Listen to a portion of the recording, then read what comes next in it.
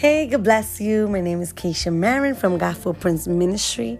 And it's been so long since last time I recorded an episode.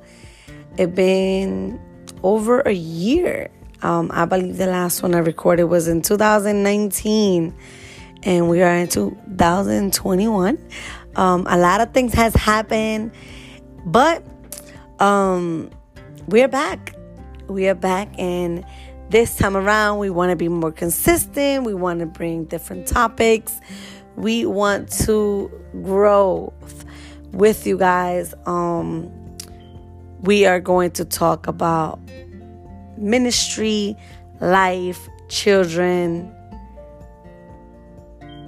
all around, everything that we go through on a daily basis, how to cope with it, how to keep a balance in our daily lives and be able to handle everything that comes at us in this crazy world that we don't know what's coming next.